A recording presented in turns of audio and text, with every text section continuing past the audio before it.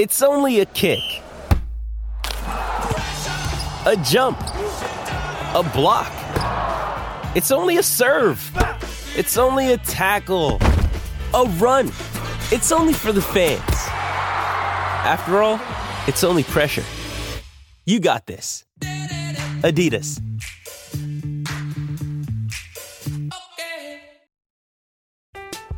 I'm Alex Rodriguez.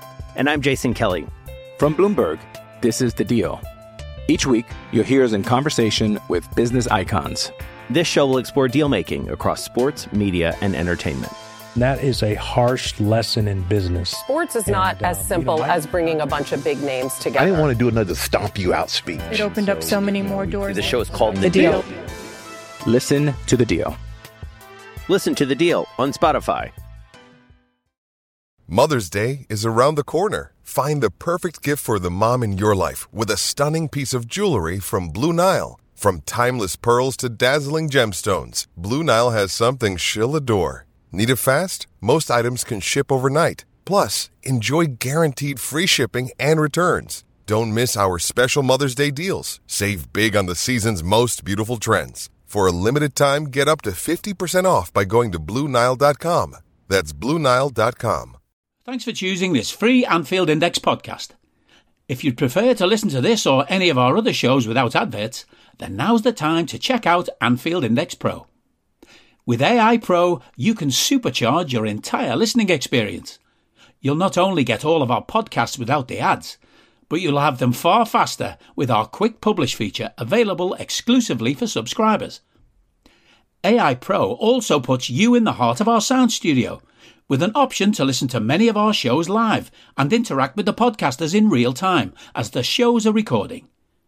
Upgrading couldn't be easier. AEye Pro is available on all popular podcast platforms, and we have our own apps for Apple and Android. Just head on over to AnfieldIndexPro.com and get started today. Hello and welcome to AEye Scouted on Anfield Index Pro. I'm Dave Hendrick, joined as always by Mr. Carl Matchett. How are you, sir? Top of the table. How are you? I am fucking fantastic. Top of the table, and we upset Roy Hodgson. It doesn't come much better than that, but if you wanted to get a little bit better than that, Carl, Arsenal lost to Aston Villa. Manchester United got pumped at home by Bournemouth. And Man City, despite a win, found out that Luton's not a fun place to go. So all in all, it was a pretty good weekend to be a Red. We should start with the fact that we're top of the table, though. Let's start there. I do want to start that we're top of the table, but I want to extrapolate that, let's say. Now, I just want people to cast their minds back. I think this would be about 3 weeks, something like that. I was basically held at gunpoint on this very show, people will remember, and told that if we weren't winning all these games and getting all these points, that I would be held personally responsible for bad results, bad performance, misfortune, beach balls, pigeons, whatever else happened, it was all going to be on me. So Dave, and Guy for that matter, because he might be in the background, he might be silent to some listeners, I can fucking assure you all he's not off the record. So, Luton, fair enough, we drew. It was a bad performance, but we got a last-minute equaliser, and as you've just said, a lot of teams have since found out it's not a nice place to go, and I don't just mean that in a footballing sense. Man City, again, we drew. We didn't win that game, but fine. But it was away against champions of, everything, and they're a pretty good side. Sheffield United, we won. Away from home, and we won. And we hadn't really done that too much. And Crystal Palace, we've now been there, and we've won again. Dave, would you like to retract anything, or would you like to indeed update it with the complete 180 opinion of what's going on here? So what you want to get credit for is 4 poor performances and 4 points dropped against teams not playing well. That's what you want. You want credit for this. We'll be at championship time. So I mean, look, I'm not trying to be Sheffield United are garbage. Crystal Palace are garbage. Luton are garbage. And Manchester City, when we played them, were in the midst of their joint worst run under Pep. Might have been the start of their... It was the second game of their joint worst run under Pep. Like, what do you want credit for? We haven't played well once in those games. This is my point. I don't want credit. What I want is to also not be the fucking blame for all of these things. Not at all. We were playing really well until you went to the Luton game. Well, I'm not going again until the new year. So if we happen to be back in sparkling, scintillating form, home and away, across the Christmas and New Year run, I'll reconsider your complaints. No, fair is fair. Fair is fair. We have broken some of your jinx, some of it, but the performance level, I'm still holding you personally responsible for that. On the weekend, Carl, we obviously upset the Owl Man. We went 1-0 down. Took a very long time to give that penalty. Then AEye gets sent off, and that's what really upsets everybody. Then Salah scores, then Elliott scores. The game changed really on the AEye red card. I think it's fair to say. What was the feeling in the ground when he got that second yellow? Was it like, why is he getting a second yellow here? He hasn't been booked. Because like his first one obviously is for blocking a free kick that's been taken or having it kicked against him, whichever way you want to look at it. But he hasn't backed up the required amount. And by the rule book, it is a yellow card. The second one is as stonewall a yellow card as you're ever going to see. I have a tough time finding why people complain about it when he's committed 2 very blatant yellow card offences. We were obviously annoyed after the Spurs game when Jota got sent off for 2 yellow card offences. But we were mostly annoyed with Jota. I'm struggling with how Crystal Palace fans aren't just mostly annoyed with AEye. You knew you were booked. So what are you jumping at? What are you making that tackle for? You made no attempt to get the ball. And the only excuse I can come up with is maybe he forgot he'd been booked. My answer to that would be don't. Nothing really other to say other than that, to be honest. To be honest, at the exact moment when he was getting called over, I think bemusement was one that I would use to describe the general populace of the home fans and how they were sort of out looking at it. They were like, hey, how is that even a foul? And then, of course, there were complaints. But it's an obvious yellow card. Like you say, I don't really understand any post-replay, at the very least, gripes that could be had with that yellow card. Like, it wasn't a terrible tackle. Like, it wasn't like a hatchet man's red card sort of waiting to happen accident kind of thing. It was just one of them ones that people do 2-3 times a game when they haven't already been booked. You know, it's commonly referred to as taking one for the team. But if you have, well, then you're getting a second one because that is just a yellow. You've gone through, you've taken him sort of from the side behind, you've not got the ball, it stopped a counter-attack. It's like a very, very obvious yellow. Like, it's not a bad yellow, but it's a yellow. Yeah. Yeah, and that's the thing. And when you're already on a yellow and you get a second yellow, you get sent off. That is just how the game is. Like, take, for example, Villa Arsenal. Declan Rice gets away with pretty much the same challenge that got AEye his second yellow card. Rice then goes and gets a yellow card later in the game, which, had he been booked as he should have been for the first one, would have been a red card. But the likelihood is that he doesn't make that second challenge if he's already on a yellow.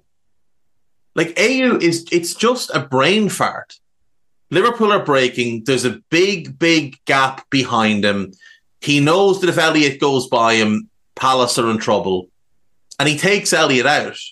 And he just can't have any complaints. We should also point out that we score obviously within 90 seconds or whatever it is. In the build-up to the Salah goal, as Curtis Jones lays it off, there is a horrendous challenge on him by Joel Ward, who'd already been booked. And frankly, it could have been a straight red because it was wild and reckless, but it should at the very least have been a second yellow, and he should have been off. And even if, like, first of all, I don't think the red card had anything to do with the goal whatsoever, basically. Like, there was no, because AEye wasn't there, Liverpool scored. Nothing to do with that whatsoever. Like, pressure eventually told. It just so happened that it was just after the red card. Like, maybe if we'd have equalised a different way, or it comes down the flanks, or whatever it is, maybe you can say so. But this goal didn't have anything to do with that. Also, had he not been sent off, had Salah not scored, had it not deflected in, and all that sort of knock-on fortunate business had happened, it's still a penalty. Yeah. And as you say, a red card because he's already been booked. Yeah. So I don't really see any sympathy here, and I don't really see any cause for complaint anywhere along the way, because whatever way you look at it, it's Palace's own mistake by one player or another player or another player. And, Liverpool were in that position through other means. It wasn't like, we got handed a penalty which shouldn't have been or something like that. These were just exactly disconnected events. Maybe there's nothing controversial about the decisions that were made in this game. No.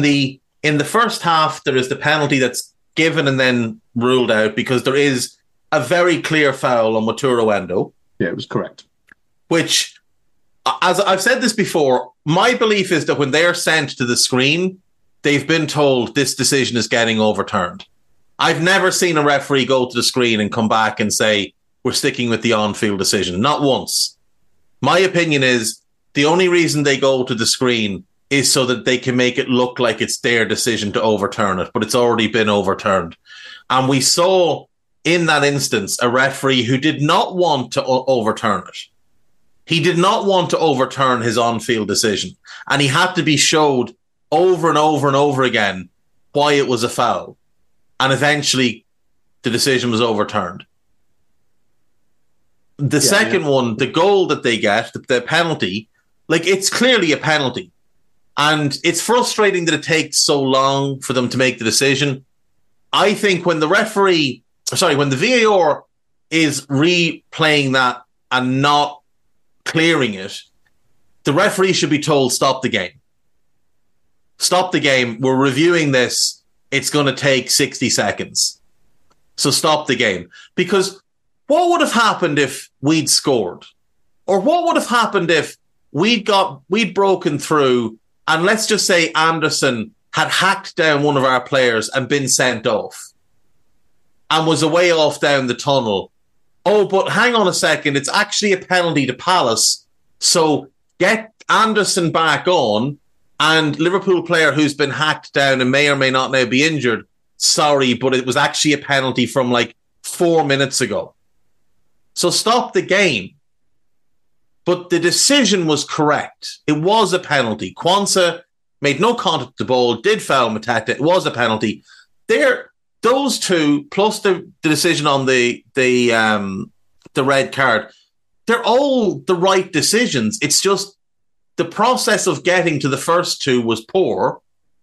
And I'm not really sure how anybody could find reason to gripe with the outcome. We deserved to win that game. Even though we were poor, we deserved to win the game. We were the only team that had ambition to win the game, highlighted by the fact, as I've said before, when they had that late flurry of set pieces, Remy Matthews started to come up for one of the corners, and Hodgson frantically waved him back into his own goal. Because Hodgson didn't want to win the game, or didn't want to get a point, because the man has no ambition. And when he leaves the game, as he talked about in his post-match, no one will miss him. No one will miss Roy Hodgson. He's a dreadful, dreadful gang of lads. I think my favourite bit of the post-match press conference was when he suggested that it was unfortunate. Now, I'm going to paraphrase him. I don't want to make him look too bad. It sounds bad enough as it is. He suggested it was maybe not the best thing that post-match reports and all the rest of it would discuss the fact that Palace were losing, winning 1 out of 5, 1 out of 6, 1 out of 7, 1 out of 8, rather than focusing on the fact that they were 1-0 up with 15 minutes to go and have done in previous matches. I'll be honest, I'm yet to see any points awarded in any league anywhere in the history of football for the scoreline at 75 minutes. He didn't also suggest that we should talk about the fact it was 0-0 up until they scored the penalty in our post-match reports, but clearly this is a very, very important sort of 15, 20 minutes or so of a match, which I have not got the experience yet that Roy has to understand why. He's just the worst. As I said to the lads on Raw, Carl, I'm convinced of this. If you go to Roy Hodgson's house there are trophies everywhere. And if you go and look at, and you would think if you didn't know, geez, this must be one of the most successful managers in the history of football. There's little mini Premier League trophies everywhere. But if you go and look at them, the inscription reads, kept Fulham in the Premier League, kept Palace in the Premier League, kept West Brom in the Premier League. His view is that the only thing he needs to do each and every season is keep the team in the division. And that if he does that, it's job done. That there should be no ambition to do anything more than that. And this is where we look at, during the week, obviously, they lose 2-0 at home to Bournemouth, which in hindsight looks a better result now that Bournemouth have gone and smashed United 3-0. And it could have been 5 or 6. But for him to come out and say that the fans had been spoiled with their one home win this season, it just shows that the guy has no ambition. So for him, he'll convince himself that the fact that they were 1-0 up on 75 somehow means something. As if the game doesn't last, well, in this case, 98 or 99 minutes. That the only thing that matters is if we can go ahead. If they'd been 1-0 up after 6 minutes and we'd scored in the 12th minute, I guarantee you that he would have talked up that as well. Well, we were 1-0 up for the first 10 minutes. But that's not how the game works, Roy. I did give some very, very brief consideration to rewriting my piece to suggest that Palace had won 1-0 and just to see how it would go down. But I thought maybe not enough people would have heard his post-match presser, so I stayed clear of that in the end. But, talking about Crystal Palace in 14th place and level with 11th place Brentford and all the rest of these things that didn't actually occur, it did appeal for a little while. Yeah. You could have written that in this two-legged game, Palace lost 2-1, but they did win the first game, being the first 75 minutes, 1-0. And then in the second shorter game, which according to Roy Hodgson is less important, Liverpool actually won 2-0 and therefore take the game 2-1 on aggregate. So we are top, Carl. We're a point clear of Arsenal, 2 clear of Villa, 4 clear of Spurs, of City, and now 7 clear of Spurs. We have Manchester United at home. Then we have Arsenal home. Then we go to Burnley. And then we have Newcastle home. Now, they're all tricky games for different reasons. United, just because it's the rivalry, but we'll talk more about that game in the week. Arsenal then obviously are second in the league, and they're a good team. Now, they've got Brighton before they play us, so they could well drop points there. Burnley will be tough purely because it's away and it's Boxing Day and it's just always a bit of an odd fixture on Boxing Day. And they're desperate for points and yada, yada, yada, all the rest. But we should win that one. And then the Toon at home. And Newcastle, Carl, Newcastle have looked appalling in their last 2 games. Hammered by Everton. Hammered by Tottenham. Now they play Milan. Then they play the greatest attacking force known in football history, Fulham, who've scored 16 goals in their last 4 games, having scored 10 in the previous 12. Then they go to Luton, which won't be easy at all. Then they play Forest home, and then they come to us. That game could be very difficult, or it could be quite straightforward, depending on which Newcastle turns up. If the one that turned up yesterday against Spurs rocks up to Anfield, we should beat them quite comfortably. But I am marking that down as a tough game. I'm Alex Rodriguez. And I'm Jason Kelly. From Bloomberg, this is The Deal. Each week, you'll hear us in conversation with business icons. This show will explore deal-making across sports, media, and entertainment. That is a harsh lesson in business. Sports is not as simple as bringing a bunch of big names together. I didn't want to do another stomp you out speech. It opened up so many more doors. The show is called The Deal. Listen to The Deal. Listen to The Deal on Spotify. Are you that person who has everything? The coolest merch and those must-have fan threads? Well, Over at our Anfield Index shop, we've gone that extra mile when it comes to pimping up your Liverpool collection. From our popular range of bespoke design t-shirts, sweaters, hoodies and hats, to our signature edition mugs, prints and coasters, all provided with fast worldwide shipping. We have something for every red. We also stock official LFC merchandise and are licensed with the Premier League and UEFA to sell official iron-on shirt badges and sleeve patches. As a listener to this podcast, you can get 10% off everything with coupon code AIPRO10. Just head over to AnfieldIndex.shop or find us on Etsy by searching for Anfield Index. Where do you expect us to be after these 4 games? How many points are you looking at and thinking that's a good return? I think 12 would be good. I know that's a little obvious, but I think the only way we can say good is 12 points. I think if we take... If we take 10, I would say that's par. And if we take 12, I think that's good. I wouldn't consider anything other than a ferocious battering of Manchester United as good. Nothing else. That's fair. That's fair. Because you include the rivalry, you include the context, you include where they are right at this minute and what we did to them last season. And we weren't in the greatest of moments last season, let's be fucking honest. Yeah, we were dreadful. Them. We absolutely annihilated them. So I expect nothing other than the same again. Arsenal is obviously going to be its own game, and I think that will be really, really tough. I don't expect Liverpool to lose, but beyond that, I find it at the moment very tricky to think exactly how it'll go. In part because we have played really poorly for quite a number of matches now. So I will leave that one for a little bit more consideration. Also, there's a slightly different aspect in that there's 6 days between Man United and Arsenal matches, but obviously we have West Ham to play in that gap as well. So how strong we go with West Ham, I think, will really impact on what we're capable of doing against Arsenal. On the plus side, all 3 games are at home, as we've spoken about before. Yeah. Burnley away, we should win. That's really all I have to say on that. It'll be a tough game, and they're definitely more confident now. 2 games down the line, maybe that'll be the case, maybe not. But either way, I think that has to be looked at as a win. And obviously at home against Newcastle, a win. Like, even if they've got some players back, that should be a win for Liverpool. Yeah. Unless they happen to buy 4 players before the December cutoff and then they can all play on the 1st, we should win that. So would you would say then the only game in which it's acceptable to maybe end up with a draw is Arsenal? Like, taking the West Ham game out of things.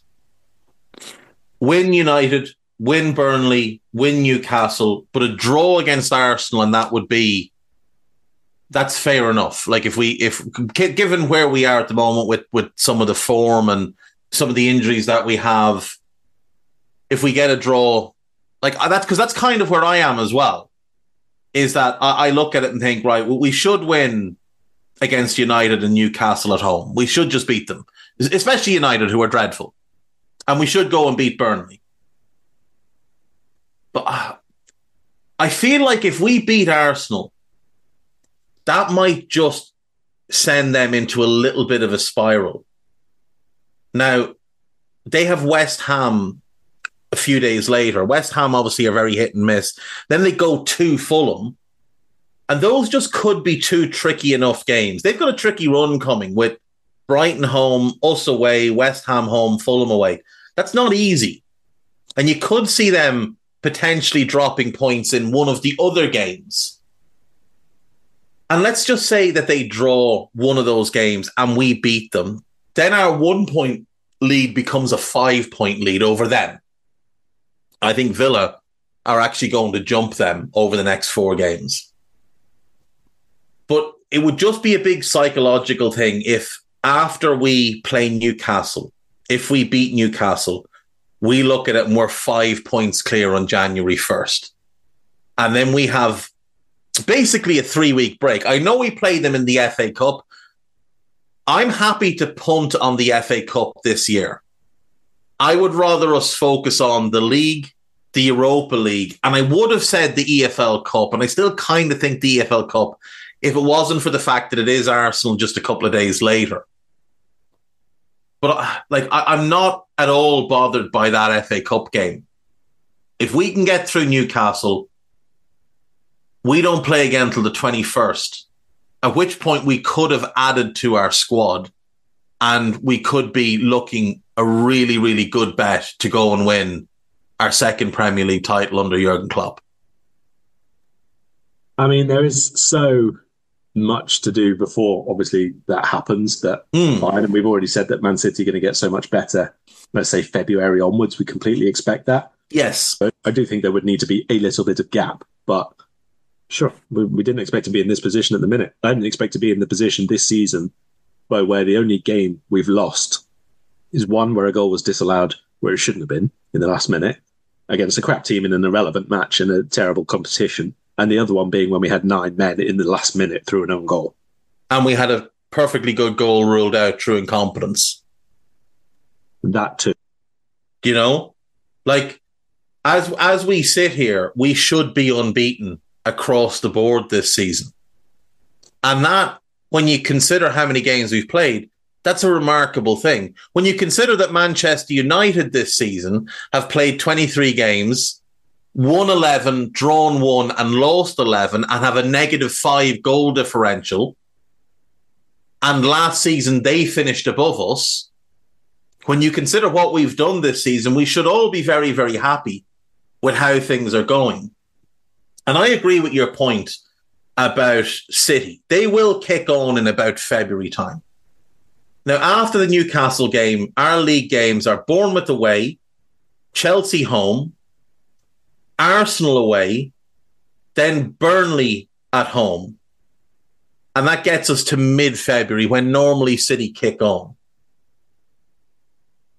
If we were to go and run the table there with maybe, say, 1 draw, potentially away to Arsenal, which I think would be a good result, considering we won't have, in all likelihood, we won't have Salah for that game. That would leave us in a really strong position, because for right now, we're 4 points clear of City. City's running this time, Palace at home. Brentford game is postponed because they're away to the World Club Cup. They have to go to Everton, which I kind of feel could be a banana skin for them, because Everton are playing really well and would be top half if they hadn't cheated. Then they play Sheffield United. Then they have to go to Newcastle, which will be very tough. Then they play Burnley, then they play Brentford, then they play Everton. Now, it feels to me, and they'll have a game in hand, but it feels to me, Carl, like we could get to mid-February 8, 9 points ahead of them. They would have a game in hand, but we would have a lead.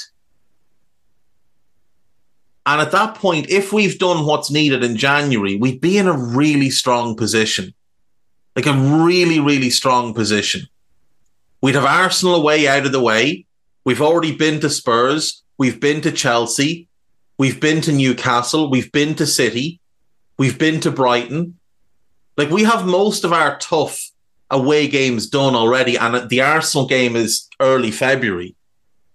And our run-in is a bit more straightforward, I think, than City's. Like, City would still have to play Arsenal the last game in March. They have Villa then a couple of days later. We have Villa away second last game of the season, which would be really tough. But fingers crossed, we go into that game 5 points clear. And we don't need to win it. And then we can just wrap the title up in the last game. Like, I'm getting ahead of myself. You're not. I'm getting ahead of myself here. But I do feel like if we can get through these next 4 games and get to the turn of the year with potentially a 7 or 8 point lead over City, and then maintain that until their good run starts, I really do feel like we have an opportunity to win this title. Because I don't think Arsenal can win the league.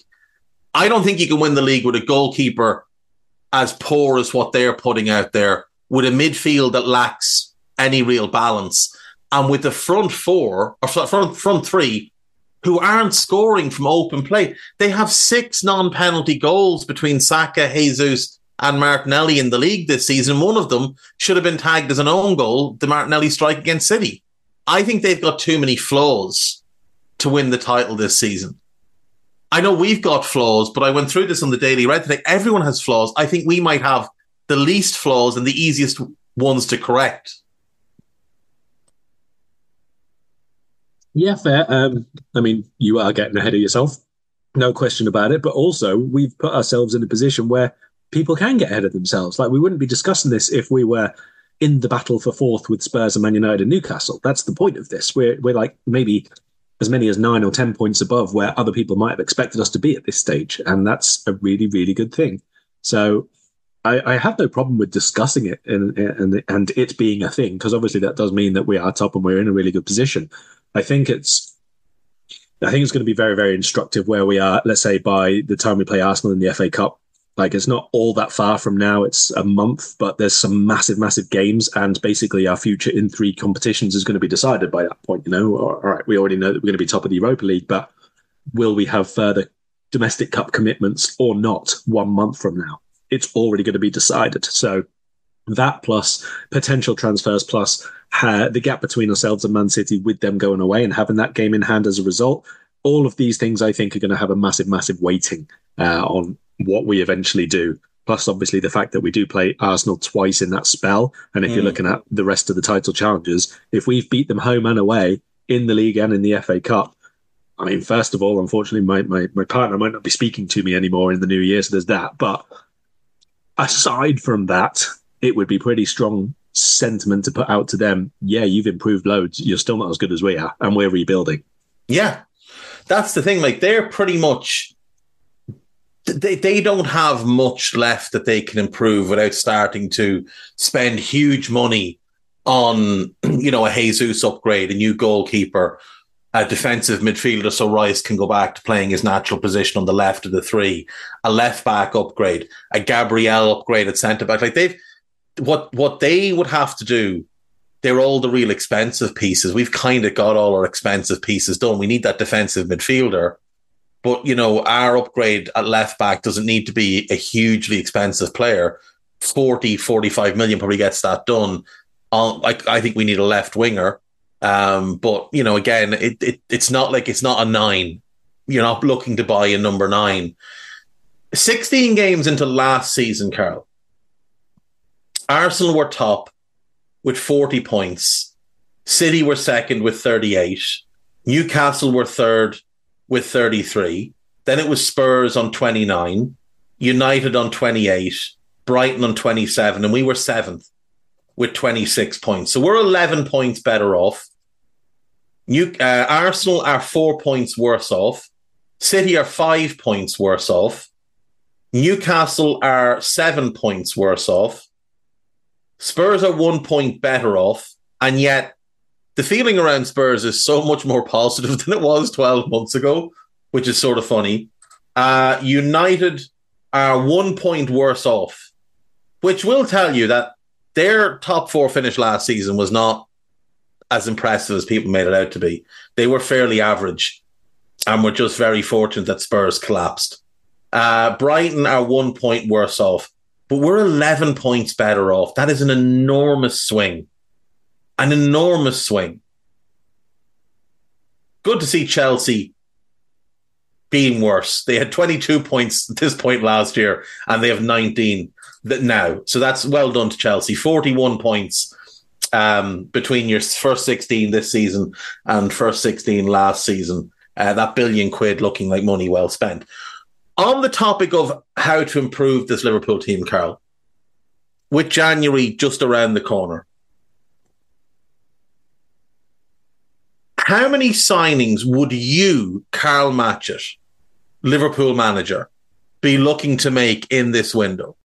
Another day is here, and you're ready for it. What to wear? Check. Breakfast, lunch, and dinner? Check. Planning for what's next and how to save for it? That's where Bank of America can help. For your financial to-dos, Bank of America has experts ready to help get you closer to your goals.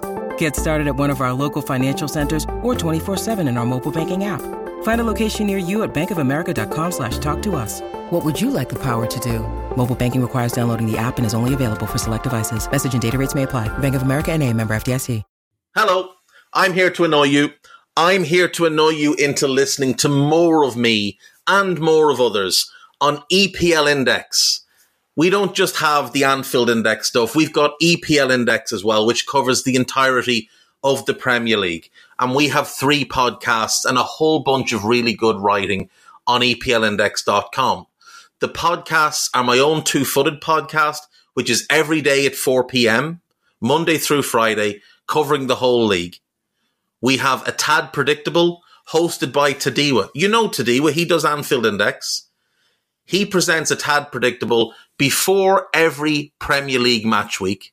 And then Kevin DeVries and his crew on the EPL Roundtable, they're every week after the Premier League match week. So make sure you listen to everything we're doing on EPL Index and follow us there on Twitter at EPL Index. Thank you. Bye-bye. 1. Just 1? 1.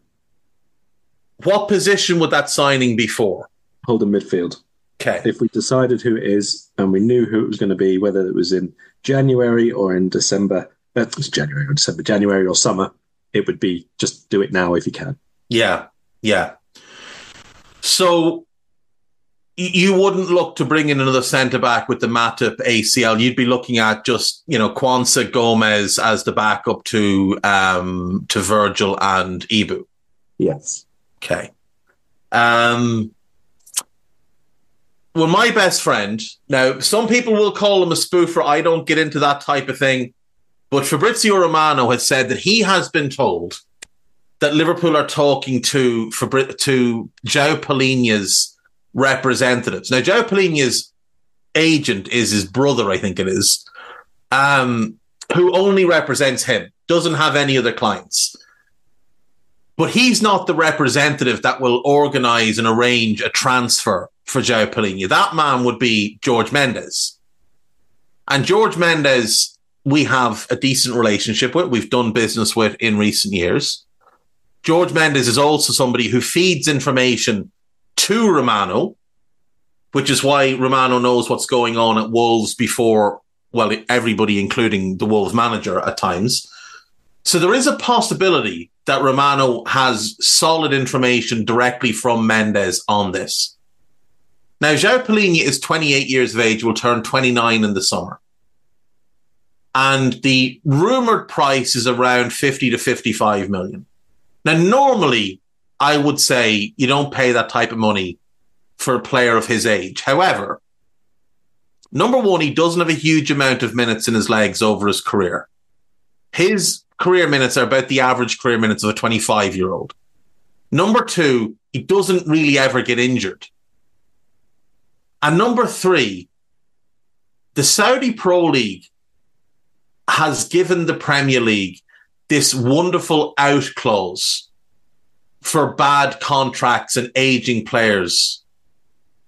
So if I said to you, we could sign João Palhinha in January for 55 million, potentially get, 2.5 good years out of him, and then maybe one decent year where he starts to decline at the age of, as he gets ready to turn 32.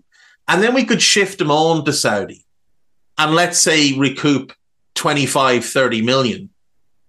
Is there any real downside to that? And do you think he is the right fit in this team to elevate us to win this title? I mean, he has a lot of traits that I like. A lot of them. Mm. And the first of those would be that he's massive. Yes. And I sometimes think that we do lack not just the physicality, which we definitely do this season in midfield. We lack a bit of, let's say, upper body strength at times, but also aerial ability. Like, we don't really have anybody at all in midfield areas now who is good at quite consistently winning headers. Even when we had a few bigger players, to be honest, and even now the ones that are left, Dom is pretty big, not really a heading guy. Gakpo, not sure he's ever used his upper body as a strength thing. We need somebody else in there who's good at that. And of course, in both defensive and attacking penalty boxes, that's a real asset off set plays as well. So that's really good. He's not necessarily as metronomic as you want someone to be in midfield if they're playing in a very possession based side, but on the other hand, you've got to measure that against the fact that he's not playing in a massively possession-based side. So the requirements on him are not that. So if the plan is basically to continue with a 6 and then Trent moving in as a second 6, therefore you have that passing range in that area of the pitch. That's not really an issue either way anyway. I love the fact that he's very good at driving forward from deep. I really like the fact that he is so happy to play quite, I wouldn't say like tricky or massively creative passes, but definitely lower percentage passes when he's moving into the final third at times. He's not afraid to take on a shot. He's not someone who's going to, beat players, but he's a good ball carrier. I think when space opens up ahead of him, he's pretty quick at breaking through, a little 10, 15 yard gap that overcommits somebody else. You lay off, blah, blah, blah, on it goes. So I do think he's good at starting attacking moves from that material. Technically, from a defensive standpoint, is very, very good, and there's not really any way to say about it. Like, he's one of the best or most regular tacklers. His interception, his positional play is pretty good as well. Like I said, his aerial stuff is excellent. Never, ever afraid to make a Jordan Ayew-esque foul when he doesn't have a yellow card already. Yeah. There's lots and lots that we could use from his game, no question. He's not ridiculously rapid. We have to acknowledge that. He's not going to solve every single aspect that we have, especially in terms of like playing it down the channels. I'm not sure about, let's say, the covering aspect at centre-back, because again, Fulham don't really play like that. But when Kanate or whoever it is now is dragged out to that right-hand side, usually we'll now look to one of our central midfielders to fill in that gap centrally. We don't see him do that too much with Fulham. He does a bit more with Portugal at times. So again, that's an aspect that, for example, Endo has taken a little bit of time to get on board, but I think Endo's now much better at the stepping up pressing part of the number 6 game for us, and a little bit better at the dropping back in. So I'd assume Palhinha would do all right there too. If you're talking about 30 million transfer net spend on this one player for 3 years, I would take it. Yeah, I very much would as well. And, you're right when you say he doesn't play in a heavy possession-based team. But we also can look back to when he was in Portugal. And he was at Braga on loan, playing under Ruben Amorim. And then he became absolutely vital for Amorim at Sporting when Amorim took over and made him a foundational part of a team that would go on and win the title. And they did play possession-based style. And look, all I want him to do, and all I think he needs to do with our team, win the ball back and give it to one of the lads that can play. If we're playing a box midfield of him, Trent, Alexis and Dominic, all he needs to be able to do is win the ball back and give it to one of the 3 of them. Or if he wants to get a little bit ambitious, give it wide to Mo. We have enough lads that can do the creative on-ball stuff. All we really need him to do is win the ball back and give it to them. In a double pivot with Trent, you'd also give him a bit of license to get forward. And we've seen since he's joined Fulham and at Braga and at Sporting, he can be a bit of a goal threat. Like, he's got 6 goals for Fulham in 55 games, which is pretty good. He got 6 in 66 for Braga. He got 5 in 77 for Sporting in his second spell there. Like, they're not massive numbers, but compare and contrast to 3 goals in the last 100 games from Jordan Henderson.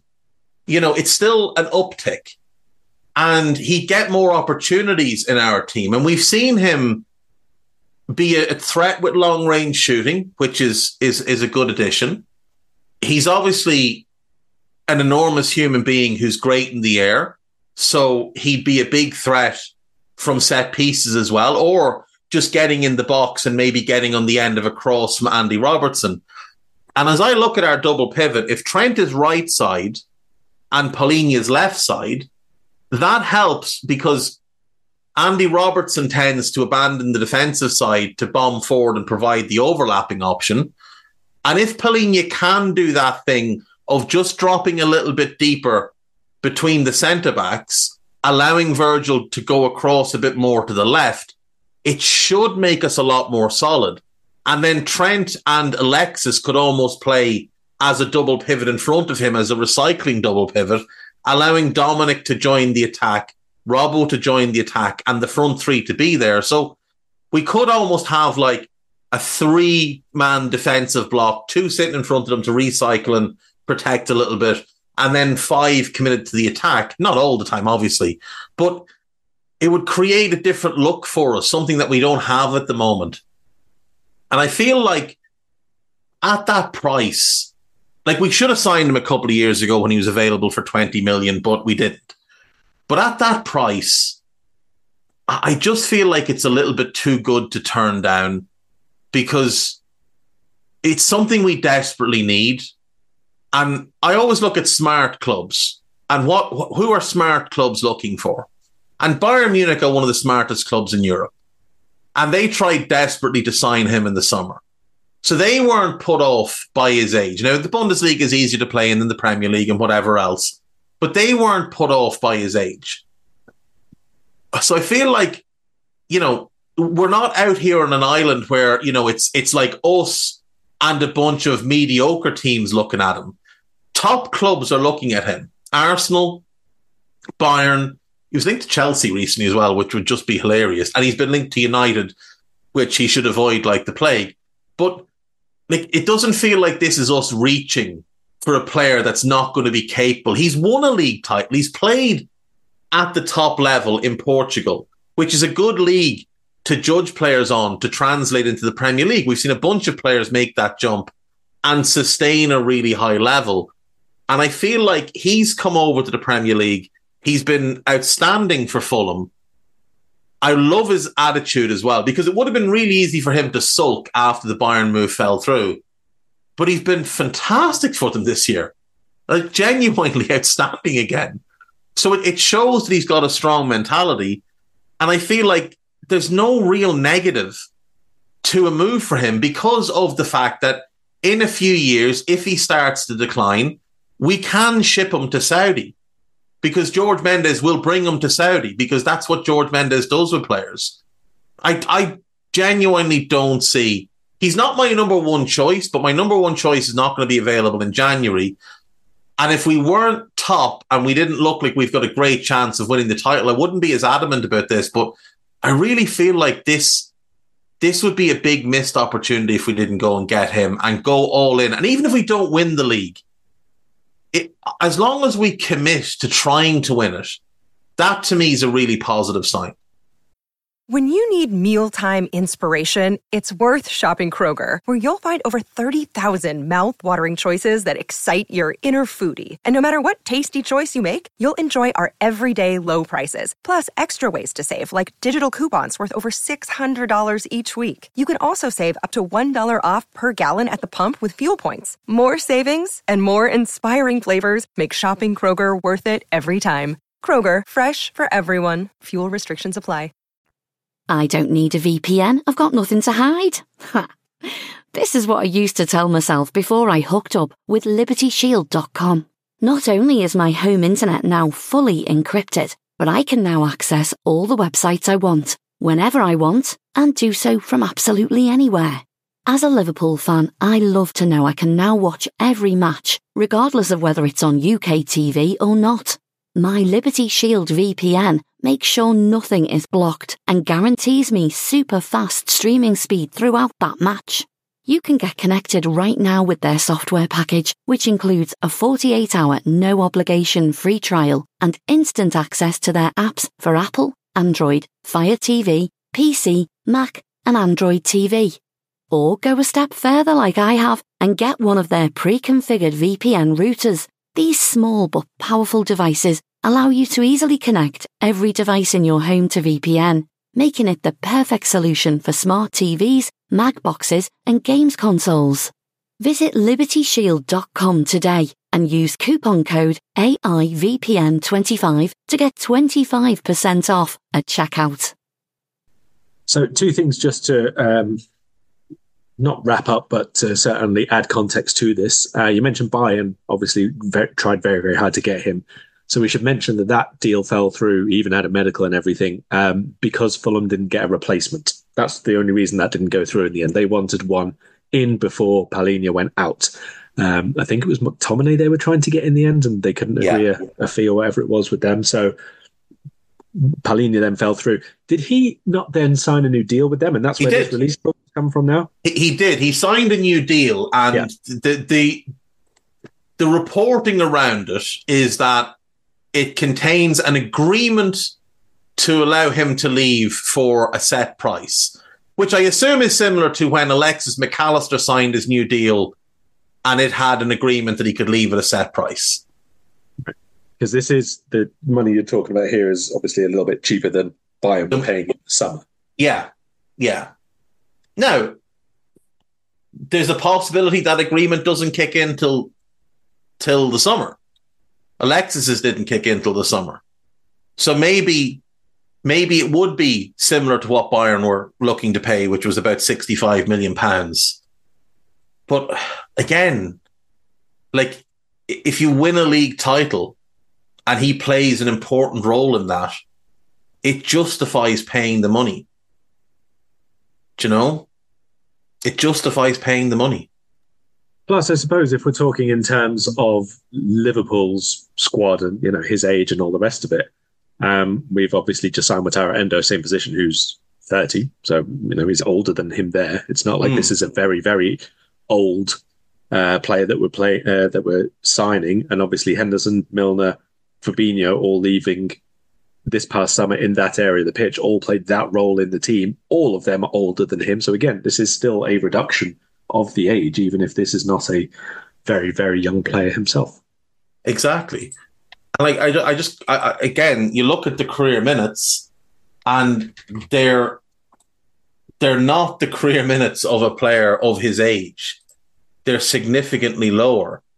He doesn't have injury issues. Like, in his entire career, he has missed 1 game for Fulham with a dislocated shoulder, and he's missed 10 other games. 1 through the flu, 4 through coronavirus, and he's had 1 muscle injury in his entire career that he missed 5 games for. And that's it. Like, that's it in his career. So you're not looking at suspensions, not injuries, is the issue there. Yes. Yeah. Now, he has missed games through suspensions. That's absolutely fair. Since joining Fulham, he's missed 4 games through suspensions. Last year, he missed 3, all through yellow card suspensions. He has missed 1 game this season with a yellow card suspension. In his career, though, he's only ever been sent off, unless I'm missing something, he's only ever been sent off once, Carl. Yeah.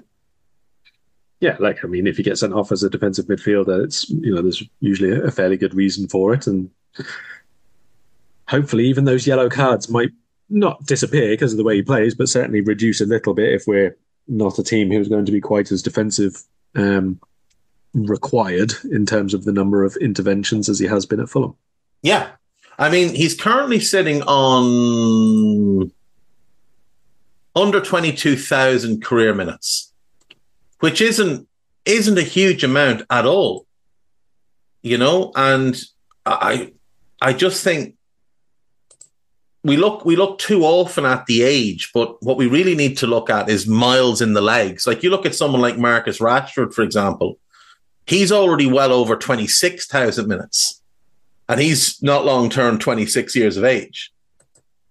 So he's over 4.5. He's about 4,500 more than João Palhinha. And I think you can see it with Rashford. We've seen a lot of injuries in recent years, and I think you're now seeing him start to stagnate a bit. We've seen it with Dele Alli, obviously, as well. Now, there's other factors with Dele, but there's a lot of these younger players that are being hugely overplayed and burning out, whereas he doesn't look like he's going to burn out. Just for context, Jude Bellingham is 20 and he's pushing 15,000 minutes. Like, that's 2 seasons worth of games between him and Palhinha is 8 years older. So he doesn't have the minutes load of a typical 28 turning 29 player. It's more a 24, 25 kind of player. And that, I think, is another positive, another reason to consider going and getting him. Let's quickly move to the game on Thursday night. Liverpool away in the Europa League to Union, a game that has absolutely no meaning for us because we are through. But it does matter for them.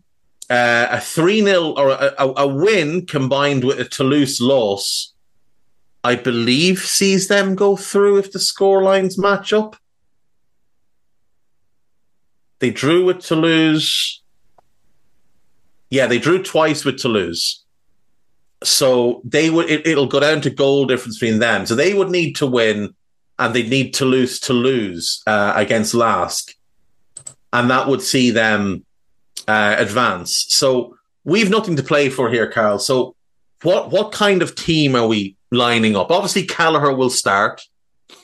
What sort of defence are we sending? Because I'm of the opinion that none of Gomez, Konate, or Virgil can start. Trent can't start, and Costas can't start. Well, look, obviously we want to be playing people who are not going to be involved against Man United, give them a bit of a rest. Maybe you can send a few players who benefit from sharpness to play second half sub appearances. But by and large, we want people who are not going to be playing against United. So you've just signed João Palhinha for us, so he can captain the team. That's fine. He can go midfield. I mean, basically what you want to do here is look at people who've appeared for us this season and say, start them, and that'll do. So fit them wherever they fit, but James McConnell should, assuming these players are fit, be in the team. Ben Doak should be in the team. João Quansah should probably start, I suppose, because he started at the weekend, which I think is probably as much to do with managing Konate's minutes at the minute as much as anything else. So assuming Konate plays against United now, Quansah can play this game from the start.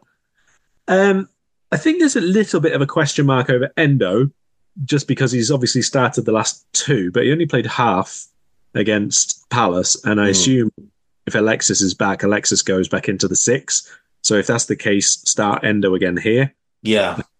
Then you've got 2 of your 3 midfielders if McConnell plays as well. Yeah, and Gravenberch will be the third one, surely. Well, I mean, he's started quite a few games. He cannot start against United, Carol. He cannot He's been start. very, very poor. But then, is Elliott the third one? I would say you go Chambers, Endo, Gravenberch as the midfield 3 here. Chambers. In front of not Chambers, sorry, McConnell, Endo, Gravenberch as the midfield 3. Right. I think you go Bradley, Quansah, maybe Gomez has to play. Gomez has to play. And then Scanlon is left back, or Scanlon or Chambers are left back. Probably Chambers. So Bradley, Gomez, Quansah, Chambers, McConnell, Endo, Gravenberch, and then Harvey, Cody, maybe? Yeah. And Doak as the front 3. Like, I'd rather not play Cody, but I don't really know what alternative there is. I mean, could Melkamu Fraundorf come in for a run? He's played for the first team before. There's minutes here surely for Cade Gordon. Isaac Mabea, he's been around the first team picture, so maybe he gets minutes. I mean, Carl, I'm not even joking when I say I'd probably start someone like Harvey Blair if he's fit. Because I just don't want any of our first team players really playing in this game. Anyone who's likely to start against United, I don't want starting here. So one question on that, and obviously we're not going to do a United starting 11 or anything now because there's time to go, but Do you think Harvey Elliott's put himself into the conversation to start that game? I do. I don't know where. Yeah. Look, I think if I look at that game against United, the back four is the back four, with Costas obviously filling in for Robbo at the moment. Mo and Darwin are nailed on. Alexis, if assuming he's fit, which I assume he will be, nailed on. I think Curtis has to start. And the other two spots, I would say the two most deserving of playing in them are Dominic and Harvey Elliott. But it would mean one of them playing left wing. And I would prefer it to be Harvey, but I could very easily see Jurgen going Harvey, Alexis, Jones as a midfield three, and Mo, Darwin, Dominic as a front three against United. And I think on form, they're the six that deserve to start in those positions. Now, again, you can switch Harvey to left wing and Dominic back into midfield. I would prefer that, I think. But we've seen no inclination from Jurgen to use Harvey wide left. Though I'd like to see what it would look like, you know. I think you could play it as a four-man midfield that almost becomes a five-man midfield when Trent steps in. Ideally, I wouldn't start Harvey against Union, but I'm just looking at, like, he's going to play a couple of senior players. Not that Harvey's a senior player, but you know what I mean, like first team regular players. He's not just going to play children, because he's going to want to at least be competitive in the game. Only one other thing I'd say is that Harvey Elliott is the player with the most minutes in the Europa League so far. He's basically been a go-to. He started all 5 games there. So I think he will be involved in this one again, to be honest. Yeah, I do as well. And yeah, it is hard to argue against him being included in any starting lineup, because, as I said before the weekend pod, I think he's been really important for us and has shown really good impetus, let's say, coming off the bench or whatever his role has been in each game. I think he's done a really good job. So absolutely fair to have him involved. Bradley, you've already mentioned. Scanlon or Chambers, perhaps, for one of the other sides. Again, you maybe got minutes for one of those players there. Trey Nyonyi probably makes the bench, the young midfield kid that's maybe seemingly... I mean, there's a few players who have been out for the 21s this season and have come back recently. I'm not sure, to be honest, if all of them are on the B list because of the ages and that, but I think Bobby Clark was one. Malcolm Ufrandorf was another one who came back to full training.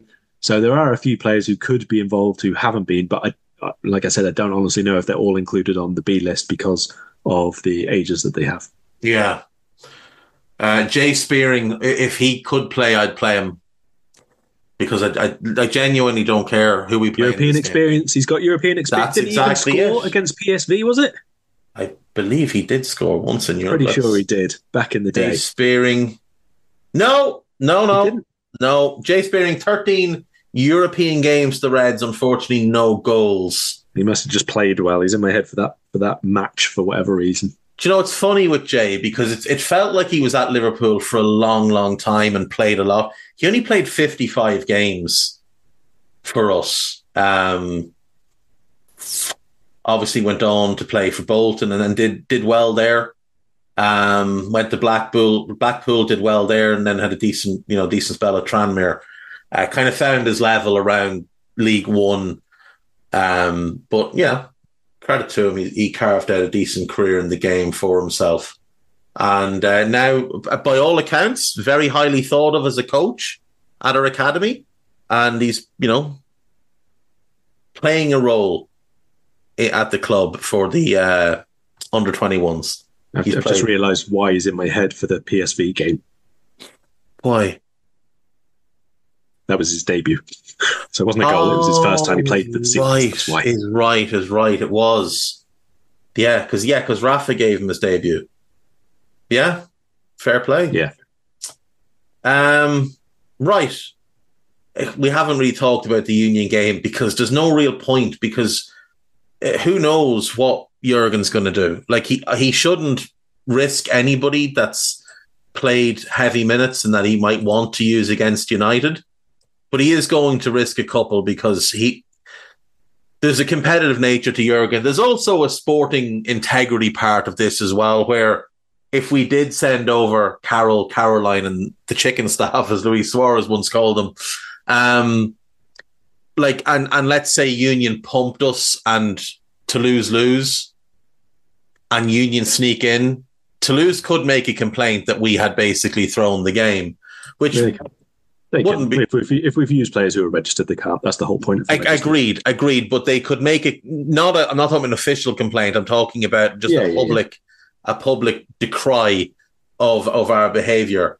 One other minor thing, which I suppose we should mention, is the prize money. It's not great in the Europa League, but if you win, it's 600,000 euros or just over 600,000 euros. So, you got to get it if it's there.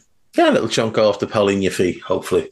Right, give me a prediction then for this non-important game. Considering if we win, draw or lose by any scoreline whatsoever, it doesn't matter. We finish top. This is both difficult and pointless. So I'm going to go with 3-3. I'm going to base my prediction off the team that I would pick if I was the manager, and I'm going to say we lose 4-0. I'm going to go with a more interesting prediction and say both McAllisters get on the score sheet one way or another, but there could be an own goal involved. I really don't want to see Alexis McAllister anywhere near this game. I wouldn't even let the lad travel. Him, Virgil, I'd be telling them that the plane is leaving Wednesday at 5 when the plane is left Wednesday at noon. Yeah, and they all turn up. Yeah, literally. And let them all stay home. Everybody who's going to play against United, let them all stay home. Right, we'll leave it there. We'll be back later this week with a more normally structured podcast around the Manchester United game, and hopefully yet another tonking of United to add to our list, and potentially a sacking in the aftermath for one bold Dutchman. Carl, is there anything you want to plug before we go? No, there we go. Right, folks, take care. Bye-bye. We hope you enjoyed listening to this Anfield Index show. Please be sure to subscribe to our channel so future podcasts find their way to your device automatically. There's nothing quite like fan engagement, and we'd love to know what you think of anything discussed on this show. The best way to get in touch is over on our free Discord community, where both podcasters and listeners debate the hottest LFC topics 24/7. Sign up free now at AnfieldIndex.com/Discord. You won't regret it. You can also follow us on Twitter at Anfield Index and find us on Facebook by searching for Anfield Index. Oh, and before you go, we'd love it if you could leave us a 5-star review on your favourite podcast app. It only takes a couple of seconds, and it means the world to the people who create these free shows. Sports Social Podcast Network.